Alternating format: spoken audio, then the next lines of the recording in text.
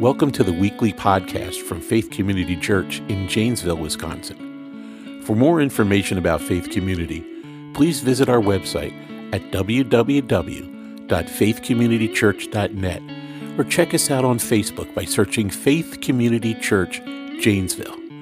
You can also reach us by email at podcast@faithjanesville.org. You can be a part of this ministry and help advance the kingdom by subscribing to this podcast and leaving a 5-star review. This helps us spread the word of God in the podcast world, allowing us to better reach more people in the name of Christ.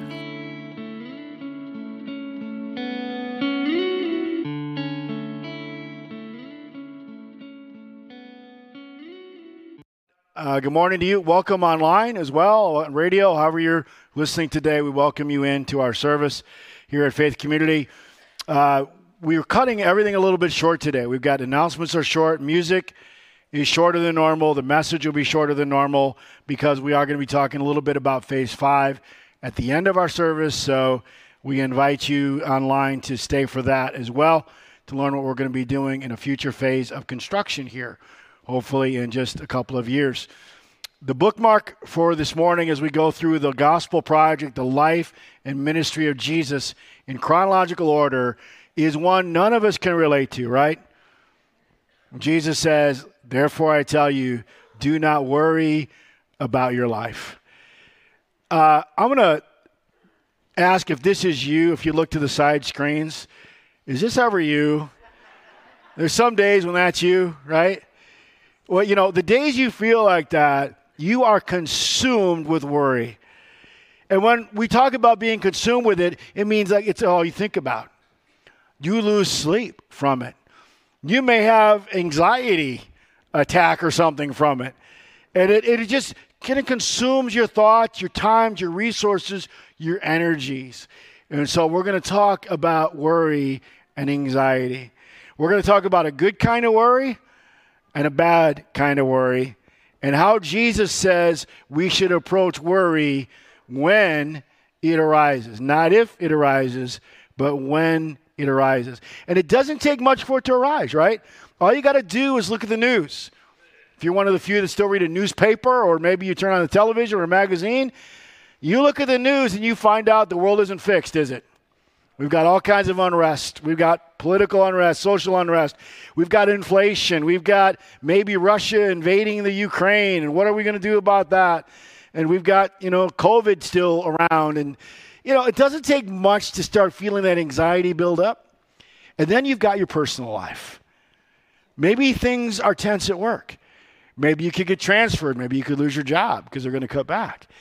Maybe you've got problems in your marriage. Problems in your family. Your children have problems in their marriage. Your children's problems are your problems. Or maybe you've got a health concern and you've gone to the doctor and you don't know what's wrong with you. What is that that's growing? Or what is that? I don't feel good. What is it? What could it be? And you run tests. And you become consumed with that worry. And worry takes its toll, doesn't it? There are consequences to worry. We're not going to even try to read this list that we got here. But, man, all those things are true. There are emotional consequences. There are physiological consequences from worry, right? Give you an ulcer, give you all kinds of problems. There are mental health issues with worry. There are behavioral problems that stem from worry. Worry impacts you in every facet of your being. But we also want to define the kind of worry we're talking about here. We want to talk about worry that deals with a real imminent threat or danger, or a worry that deals with a potential threat or danger. The difference between these two is one deals with what is, and the other one deals with what if. You ever played the what if game? What if this happens? And then if that happens, and this is going to happen. And what if then this person does that? And then what if they say this? And next thing you know, you've worked yourself into a little bit of a frenzy, haven't you? We've all played the what if game. We've all dealt in what if they do this? What if they do that? I was doing some counseling this week. And Couple was having a hard time. And he starts playing the what if game on me.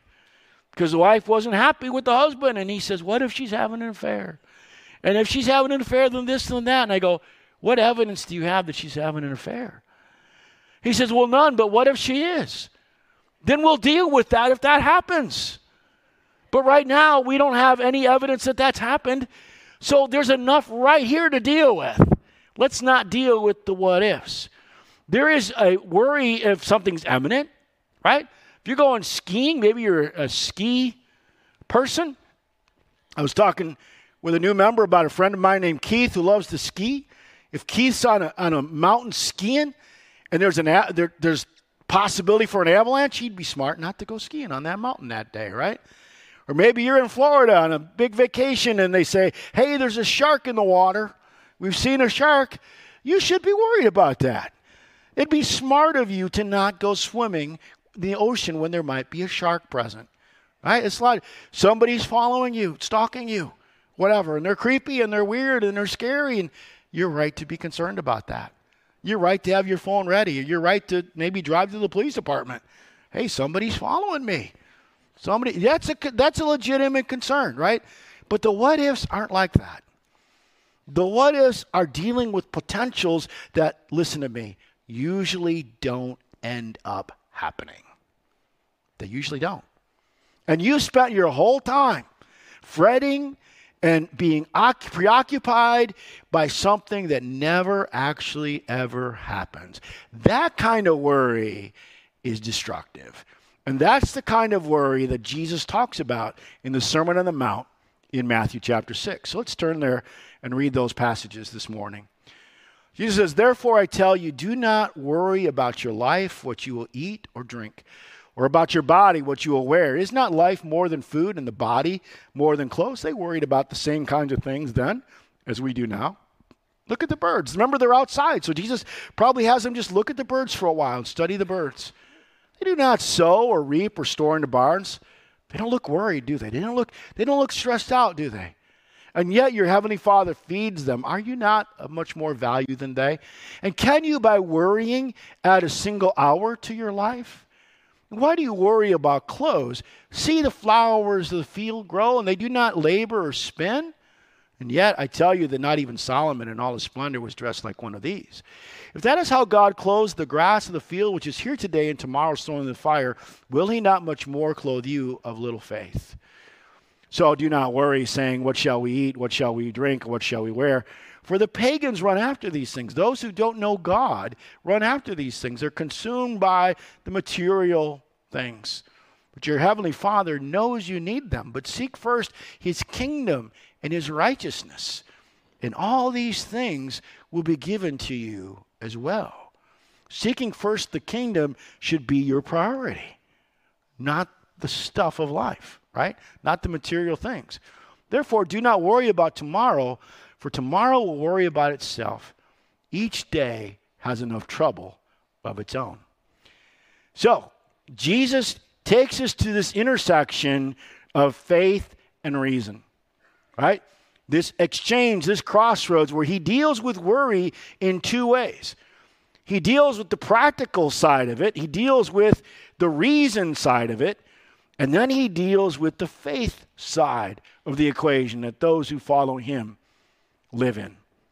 And first, as we talk about the reason side, he addresses that primarily in verses 27 and verse 34 of this chapter. He says, can any one of you by worrying add a single hour to your life? In other words, is this productive? Is this beneficial? The worrying about the what ifs, the might be, could be, is that beneficial to you? Does that add to your life in some way? The truth of the matter, at the 8:30 service, one guy shouts and said, no, it takes it away. It might not add an hour, but it might take away some hours, right? And so Jesus asks us this logical question to entertain. Does it help? Does it add to your life? Think about that. Is it productive? Is it worthwhile? If it's not productive, it doesn't add to your worthwhile, then, and it's harmful, then why engage in that? Verse 34 says, therefore do not worry about tomorrow, for tomorrow will worry about itself. each day has enough trouble of its own. What Jesus is encouraging you and I here to do is live in the present. Live in the present. Deal with today, today. You'll deal with tomorrow, tomorrow. I guarantee you tomorrow the world will not be perfect. Your job will not be perfect. Your church, sadly, won't be perfect.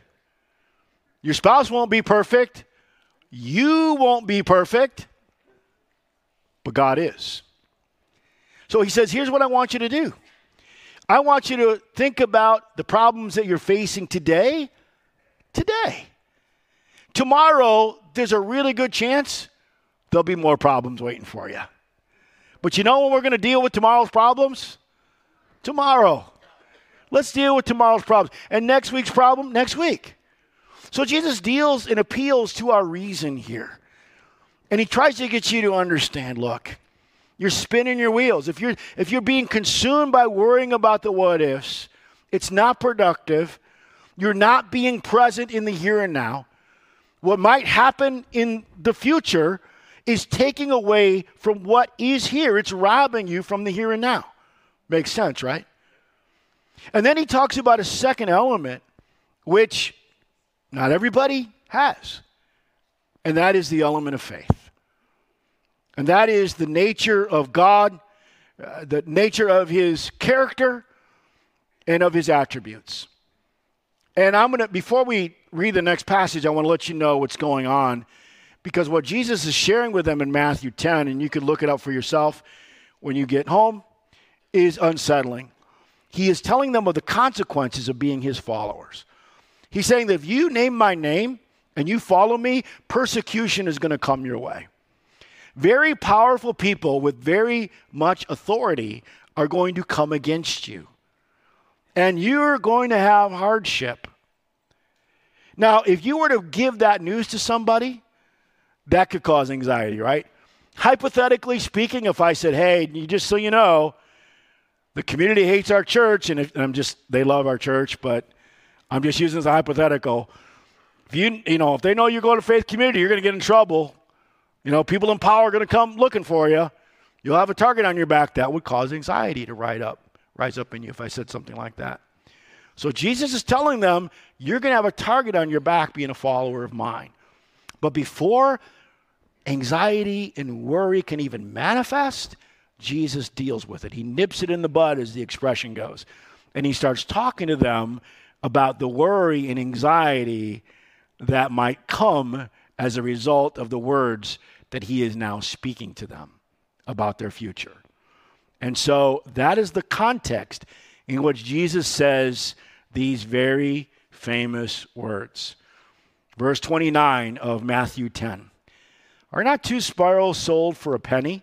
Yet not one of them will fall to the ground outside your Father's care.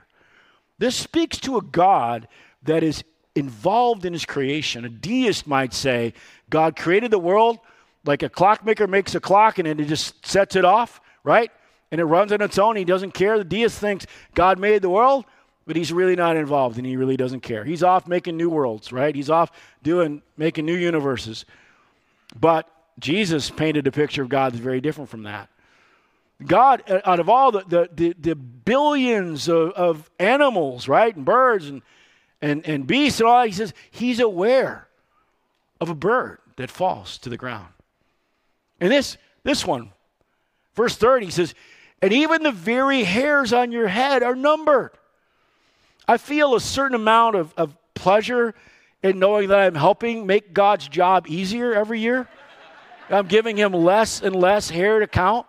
And I've always tried to be optimistic. I'm an optimistic person. And I just say, I'm not losing hair. I'm gaining face. So just kind of a positive way. Encourage some of you who might be balding to think about that.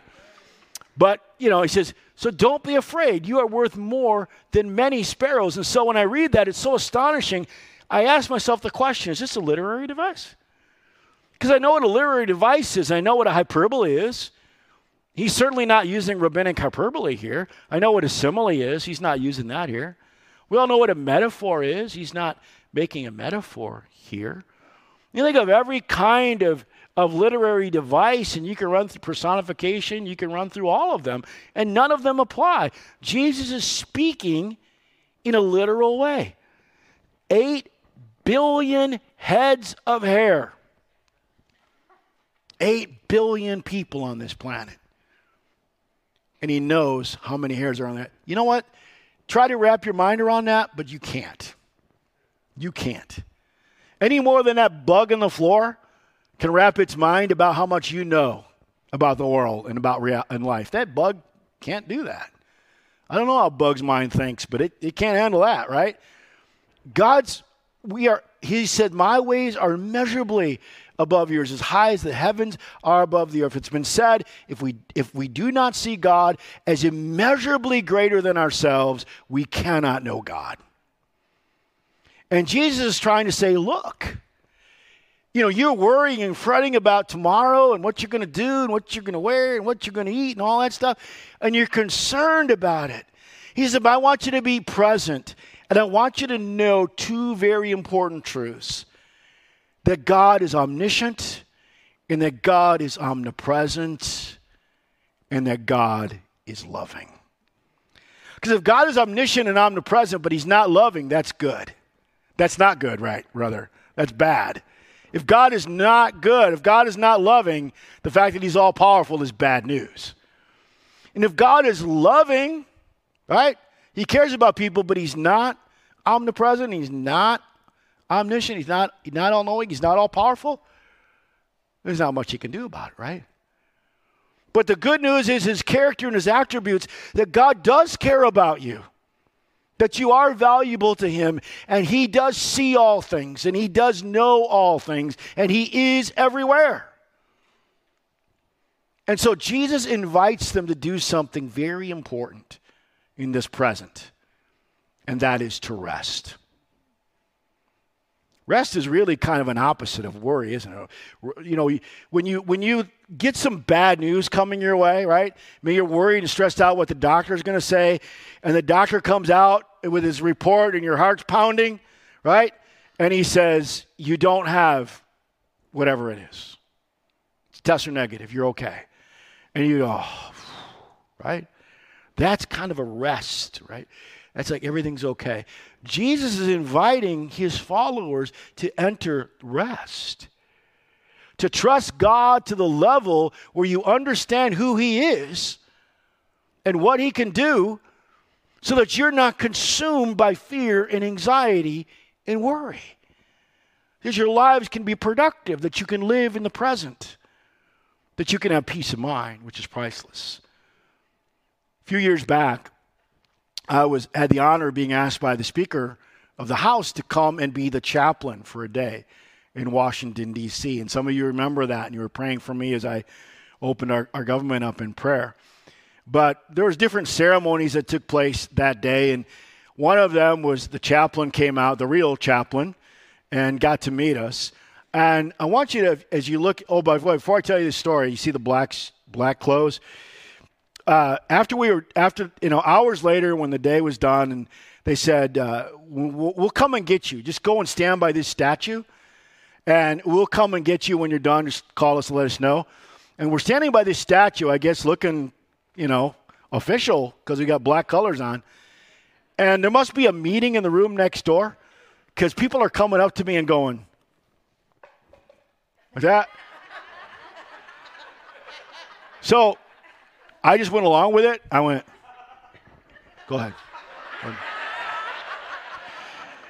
And I had like 3 people go up, and Brenda's like, what are you doing? I'm like, he looked good to me, fine.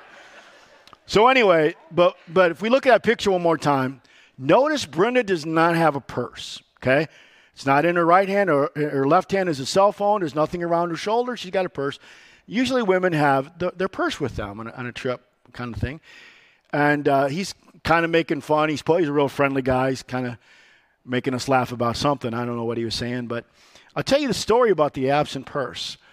So we're waiting in the Speaker's office for them to say, okay, it's time to go into the chamber now. And he comes in, it's time to go to the chamber. And we walk out, and she stops, and she says, oh, is my purse okay? I left my purse on the chair. Is it okay? And the lady looks at her like, yeah? She says, well, I do have $10 in there. And ladies, it conveyed to us kind of this message. This is the office and the waiting area of the third most powerful man in America, the Speaker of the House of Representatives. Your purse is okay. There are people that you cannot see, very powerful, very capable of protecting your purse. And so while you're in the Capitol, enjoy yourself. Don't worry about your purse, because when you come back, your purse will be here, and so will your $10. Everything's okay. Rest in that, right? So when she goes into the chamber, right, I'm down here, doing my thing. She's up in the chamber watching everything. She's not worried about her purse. She received the good news. She received the message. And she believed the message that I don't see them, but there are cameras there. And there are very important people watching those cameras who are able to protect what belongs to you. Don't worry about your $10. Live in the present, right? And that's what she did. Jesus says, listen, you don't physically see God, but God's aware of you. And I don't mean this in a scary way. I mean it in a good way. He's watching you. He knows about you. He knows about your life. He knows about your situations. He cares about you. And Jesus says, live in the present. Rest in the now. Rest in the knowledge of who God is, his nature, and his attributes. And enter his presence. Would you join me in prayer? Father, we're thankful for our Savior's words today, which are so true and so applicable, just as applicable to us today as they were 2,000 years ago when they were spoken. And you have not changed. You are the same yesterday, today, and forever. You are a healer. You're a deliverer. You're our shepherd. You're a provider. You're a guide. You're our comforter. You're our Savior. And you are with us in this life. You are aware of what we're going through, the stresses of this world and the stresses of everyday life. Lord, you are aware. Our Lord walked this earth in this flesh, and he dealt with those same kinds of experiences. He dealt with even more than that, with the anticipation of betrayal and the cross and death. And yet, there was within Jesus a calmness and a rest, because there was a reckless abandonment of trust to the Father. And you've called us to enter into that same rest, that same trust, to live in the present, to deal with the what is, not the what ifs. And Lord, I pray for the one right now who feels bound by worry, who feels consumed about things that may or may not happen, that is detracting from today, that is zapping strength and energy and causing them to live in fear and anxiety. Lord, I pray for their deliverance, for their peace, that they would receive this good news that you're sharing with your followers. They would know that it's okay. God has my back. God's with me. God will sustain me. God will deliver me. And ultimately, all of us one day will cross that threshold and enter into your presence for all eternity. And only then, in that realm, will we begin to understand the greatness of who you are. In Jesus' name I pray. Amen. Amen. So we're going to talk a little bit about phase 5 in our remaining time. we are doing a relaunch of Phase 5. We started this in January 2020. We were going bang gangbusters in December, January, February, March. I showed you the chart. April, COVID, almost flatlined. And I've not felt comfortable the last 2 years talking about it. But I feel like now we need to talk about it again. And if you're not able to participate, it's okay. Join us when you can, all right? I want to tell you about my childhood and some of the things that happened to me. And I want to talk to you about some Arrows Out ministry in our church. What I mean by that is things we do that are not just for ourselves, but are for our community, our region, okay? I'm going to ask Amy if she'll come up here right now. Amy Ingalls is our operations director, and so she's in charge of building and grounds.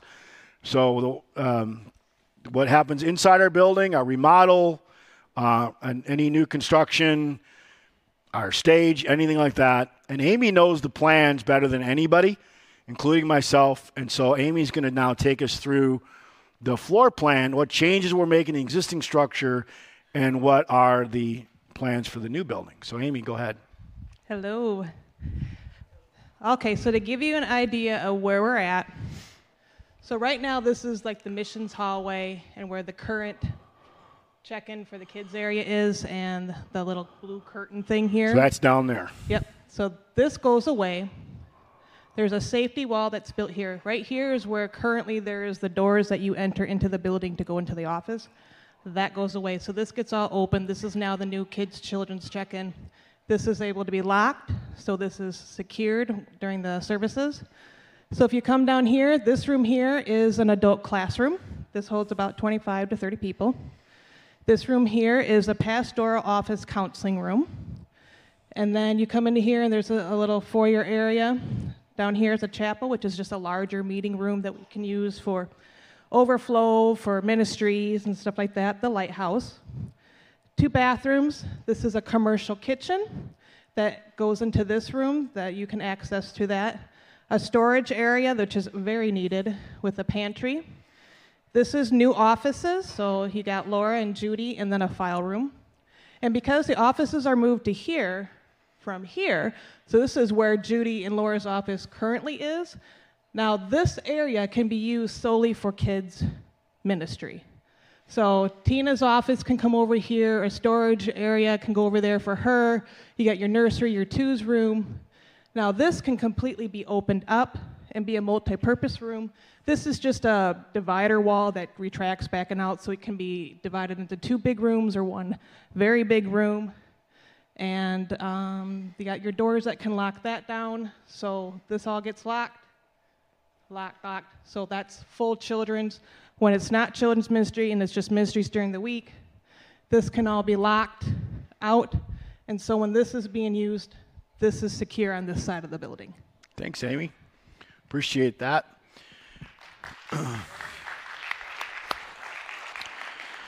So I want to talk about one aspect of the building that we've not talked a lot about. We've talked about the chapel and some of the other things, but let's talk about the kitchen. And why I say that's in Arrows Out. We don't need a commercial kitchen. Like, we could survive just by building another kitchen. Like, a commercial kitchen means you've got a trap, you can have grease, and you can cook bacon and beef and all that other stuff, steak. Why do we need a commercial kitchen? Because they're much more expensive. It's an Arrows Out ministry. We have in our city, and I realize well, let's go through the scripture first of all. I want to make a connection between ministering to the poor, and in this case, food, and that being a part of the gospel message. Paul is talking in Galatians chapter 2, and he's talking about how James and Peter and John welcomed into fellowship, recognized that he truly was an apostle, and that they agreed he should go to the Gentiles and they would go to the Jews. And he says in verse 10, all they asked was that we should continue to remember the poor, the very thing I've been eager to do all along. In other words, when he says continue to remember the poor, it means Paul had been remembering the poor on his missionary journeys. Remembering the poor. What does remember the poor mean? Oh, yeah, I remember them. Yeah. Those people that they don't have as much as, yeah, I remember them. Sure. Yeah, I remember them. That's not what it means. It means doing something about their poverty. Okay? That's what it means to remember them. Do something about it. So James and John and Peter see that as an essential part of bringing out the gospel. In Acts chapter 6, there's trouble in paradise. Remember Acts chapter 2 and Acts chapter 4, everybody loves each other, everybody sells what they have, and and they all live together happily ever after until Acts chapter 5 and Acts chapter 6. And we find out they're just people like you and I. They're not perfect. And prejudice rears its ugly head. And the Hellenistic or the Greek Jews who were converted to Christianity, their widows are not getting food. They're being overlooked. And the Jewish widows and their children are getting the food. And so they talked to the 12 about it. And they said, well, we've got to focus on the word and prayer, not on feeding people, but we think feeding is important. So they chose 7 men. They were the deacons, right? And they began to take care of this responsibility so the apostles could devote themselves to the word. And what I really want to delve in here is not the division that was there, not the cultural problem, but I want to deal with the fact that in Acts chapter 6, the church saw the distribution of food as essential to what they were doing. It was part and parcel of the message of the gospel. In James chapter 2, James is talking about faith without works being dead. And he gives a hypothetical, and he says, suppose a brother or sister is without daily clothes or daily food. And one of you says to them, go in peace, keep warm and well fed, but does nothing about their physical needs. What good is it? If they come in hungry and you just say a bunch of hocus pocus, spiritually gobbledygook, that does nothing to feed them. They're walking away hungry. And he said, so that's useless. Faith without works is dead. In our city, 14% of Rock County live in poverty. They don't have enough to make ends meet. 36%, including the 14%, are what we call the working poor. In other words, they're working hard, 1 job, 2 jobs, and still don't have enough money to make ends meet. And many times they deal with hunger. And so, is this a problem that's going away? No. Is the world getting any better or safer to live in? No. And here we are, right? We're the largest church in our city, Protestant church. We've got a responsibility. We've got to do something about, and we have the Faith in Action, which is great, and we're involved in our city supporting nonprofits all year round, year after year, but I'm talking about getting us on the front lines. Right now in our city, Echo provides a meal once a month, which is great. We give thanks for that. That's wonderful. Salvation Army, you can come in and get a quick take-home lunch or something. That's great too. But as far as a weekly hot meal, where you can come and sit down and relax and have a good, hot, home-cooked meal on a weekly basis, that doesn't exist. So we would be stepping in to fill that need. That area that we use for our children's ministry opened up. That's what we're talking about. We have the commercial kitchen attached to that room, right? So it's right on the south end of the building. And we set up tables and chairs to do a community meal there every week. It's arrows out. It's ministering. Well, how does that minister to the gospel? Let me tell you something about myself. In case you don't know, I was born in Rockford, Illinois. And I was born on what they call the wrong side of the tracks. I was born on 7th Street, Immigrant's Way. My father was a Swedish immigrant, worked in a factory and didn't make much money. He died when I was 5 years old of cancer, and my mother received his $300 a month Social Security check to support myself and my sister and her. And then she washed clothes and babysat other people's kids. And that's how she made ends meet. Needless to say, we struggled. Things like food and clothing weren't something that we took for granted. There happened to be 2 churches right near our home. One was called the First Free Church, which was on 6th Street. In Rockford now, it's a big church, right? It's the first place I ever had a job in the ministry. I was an intern there with Pastor Jim Rosine. But back then, they were a big church, but they were on 6th Street. And there was another church called Zion Lutheran, which was my church as a child, and they were Arrows Out as well. And they would do meals, and they would invite family, surrounding neighbors to come and receive a hot meal. Like it was the best meal I had all year. And then like if it was Christmas or Thanksgiving, we'd get a little basket to take home. The church there, Zion had a thrift shop. We got our cheese and some other things, and we got clothing there because I was growing like a weed for a couple of years and enabled my mom to have clothes. And so those two churches impacted me with the gospel, and I began to learn, hey, churches love people. Churches care about people. Churches don't just tell you things spiritually, but they actually do something useful. And so I get to know some of those. I build relationships. Over the years, I build friendships, particularly with the First Free Church. And they start seeing gifts of leadership in me, and they start involving me more in the leadership of the church. And I eventually, and that's one way, I had another church we went to as well, but I eventually give my life to Christ. Okay? And part of that whole thing, part of the process of bringing me to faith was the tangible love expressed by two Arrows Out churches. I'll tell you another story. My wife it works at Beloit Health System. And she was working, and one of her coworkers were talking, and just telling our story, and was inviting her to church and telling her story. She said, we used to be from Rockford, and my husband was a pastor at a church called Faith Center. She says, I remember Faith Center. What's your husband's name? Oh, I remember Pastor Jeff. Yeah, I remember him. Sure. She says, let me tell you something. She says, that church had a hot meal every Wednesday. And I was living in the trailer park across the street. And I was very poor. And I had my little girl.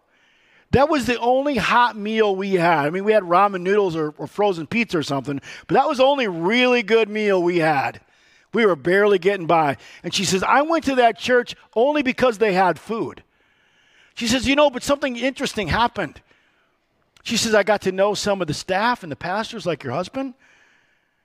And so I came for the food, but I decided to come to the services too. And she says, I became a Christian in that church because you had hot meals and I could eat there. That's what I'm talking about. This is an opportunity for us. That's one aspect of the building, to be Arrows Out.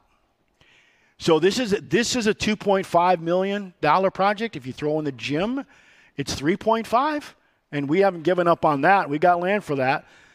If you get 2.5, that is amazing. If we got 2.5 million in 2 years, that is like one of the most successful building programs in the country. That's really, really hard to do. We could start throwing in everything if we wanted to, but let's put a number that's attainable yet big. 2.5 is that. At the end of our 2 years, we look at what we have. Do we have enough to build the gym? Great, let's build it. Do we have to start making decisions as to what our priorities are and what we can build with what we have? And a cash only, that's what you do. So we'll have a meeting and we'll talk about those things. But right now, let's just see where we're at. Right? Let's just see where we're at. It's a cash only. And so if we end up with 1.5, what can we build with 1.5? If we end up with 1 or $500,000, what can we build with $500,000? Right now, we've got about 280 in there. Okay? That probably does our site work. Doesn't build anything, but it gets your site work done. The courtyard was over here, the fountain, the grass, and that parking goes on the 93. We lose 60-some stalls and we gain 90-some stalls over here at the north end. What can we build? What's our priority? We'll have those discussions. But let's not have them now. It's pointless to have them now because we don't know what we can build. A couple years from now, we'll know what we have. We'll have those discussions. And then whatever we don't build, if maybe we build it all. But if there's something we don't build, then if phase 5 becomes phase 5, phase 6, phase 7. That's okay. You know, this was supposed to be a part of phase 3. Didn't happen. Didn't happen until years later. It became phase 4. We're here. The land's not going anywhere, right? And we don't want to bury ourselves in debt. So let's see what comes in. So I encourage you at home, we've got the contact information for our church, and Rick and Jen, if they would come up here at this time. So if you're at home and you want to take one of these, if you want us to send you one of these, just email us at faith@janesville.org. Call the church, write the church. We'll pop one of these in the mail. It just tells you what we're going to do, and thank you to Judy Crabtree and her team for assembling them, and to Pastor Tim for his hard work and design. If you give to phase 5 or would like to fill out a phase 5 pledge card that helps you to make a commitment, helps us to gauge what might be coming in, anything you want to give or for phase 5, including the pledge card, in the back of the church, there's 2 white receptacles that have a poster of the building, and then there's a white box underneath it. One there and one there. That's where phase 5 giving goes. Okay? If you give it in the black offering boxes, you're going to get me in trouble. So put it in the white. All right? And I want to introduce you to Rick and Jen Lowry, who are members of our church, and they are going to be the face of phase 5 project. And so Rick and Jen, welcome, and we want to hear your heart. Thank you, Pastor. Hello, am I on? Hello, there we go. Thank you, Pastor Jeff, for the introduction. We are very excited to be asked to talk about why the vision of Phase 5 is so important to the growth of God's kingdom in Janesville and the surrounding areas. Good morning. We haven't attended this church for a super long time. We've been here for about 3 or 4 years. And when we first came, we came because we were looking for a church that taught the truth of Scripture, and we stayed because that's what we found here at Faith Community. What's going on in this church is the proclamation of Jesus, which is the number one job Jesus gives to believers. That's already happening here, in part by supporting many missionaries, in part by contributing to the efforts of local organizations, and in part by the way we live and speak in our daily lives. And yet, until the second coming of the Lord Jesus Christ, the church work is never done, is it? Not until he comes back. So, Phase 5. So a while back, I was reading something, or I heard something, I don't remember which it was, about a Christian couple out east. And they described their Christian life as being one of serving as local missionaries. And I thought that was such a cool way of thinking about serving Jesus on a local basis. So with Phase 5, I think we have the opportunity before all of us to adopt that mindset and serve our community as local missionaries. So Phase 5 is an essential step in working as local missionaries to proclaim the name of Jesus to as many people as possible, letting God use us according to his purpose, his will, his honor, and his glory. So Amy talked about several different facets of Phase 5, and there's a lot of different ways that that we can reach each other through this, through the building. We can teach more, we can counsel more, we can share more. So in other words, we'll be able to reach a whole lot more people. And when Jeff was talking about the commercial kitchen, one of the ways that we see this happening is with a program similar to what we've done in Fort Atkinson called Feed Your Soul. And this would be, is definitely arrows out. I think there's also a way to look at this as being arrows in, as we grow personally in participating in this kind of a program. But Feed Your Soul would be a weekly community meal free to anybody who wanted to come and join us, that would be served out of our soon-to-be or soon-to-come commercial kitchen. And that gives us the opportunity to feed needy hearts with the truth of the gospel and to feed hungry bodies with great homemade meals. And I haven't mentioned this on the other services, but I always think this is so interesting that the favorite casserole that we make is tater tot casserole. Crazy. So this program has been going on in Fort Atkinson since 2008. It's brought about the gospel and the truth of God's word through 65,000 meals to people in a town of 12,000. Can you even imagine how many people God can reach in Janesville and the surrounding areas with a local mission like this? So our church's mission is to bring people to faith and maturity in Jesus Christ through the power of the gospel. Phase 5 is a big number. It is a big number. Jeff, do you remember last night you talked about if there were 500 people who gave, blah, blah, blah? Did you want to mention that? If 500 people, gave, it'd be $200 a month. Okay. $50 a week. Yeah. And in 2 years we'd be there, which is a lot for a lot of people. That's why we'd need some would give smaller amounts, some would give bigger amounts. Right, so. It is. But I think it helps to think of it in more kind of bite-sized pieces. Like, what does that look like when we break that down? So it is a big dollar figure, but Jesus never made the promise that this was going to be easy, did he? He calls his true disciples to deny themselves, take up their cross, and follow him. We are all put on this earth by God our Father to glorify and honor him and to share the good news of being rescued from our sins by Jesus' death and resurrection. And Lord willing, Phase 5 will bring about changes in more people's lives with the good news of Christ, at the same time strengthening our own faith in Christ. We pray that you're as excited as we are about being local missionaries. Let's go. Let's go. God's on our side. Who can be against us?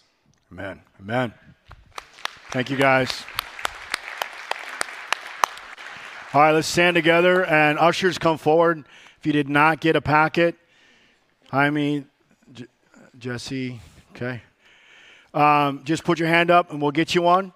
And again, you don't have to participate to get a packet. We just want you to be aware of what we're doing. Your giving is between you and God. Nobody's going to harass you or call you or send you a letter going, why aren't you giving more? And it's your business, okay? God loves a cheerful giver. If you can't give cheerfully, don't worry about it, all right? And so this is what we want to do. We'll talk about it again in 3 months, maybe not as long, right? But we'll have something that brings it to your attention every 3 months for the next 2 years. So next Sunday is back to normal, right? A little bit longer worship, a little bit more announcements, longer message. But thank you for understanding that we want to try to get this message out to as many as we can online. We realize some of you watch us from other states. If we're your church, we invite you to participate in what we're doing here in Rock County, Wisconsin.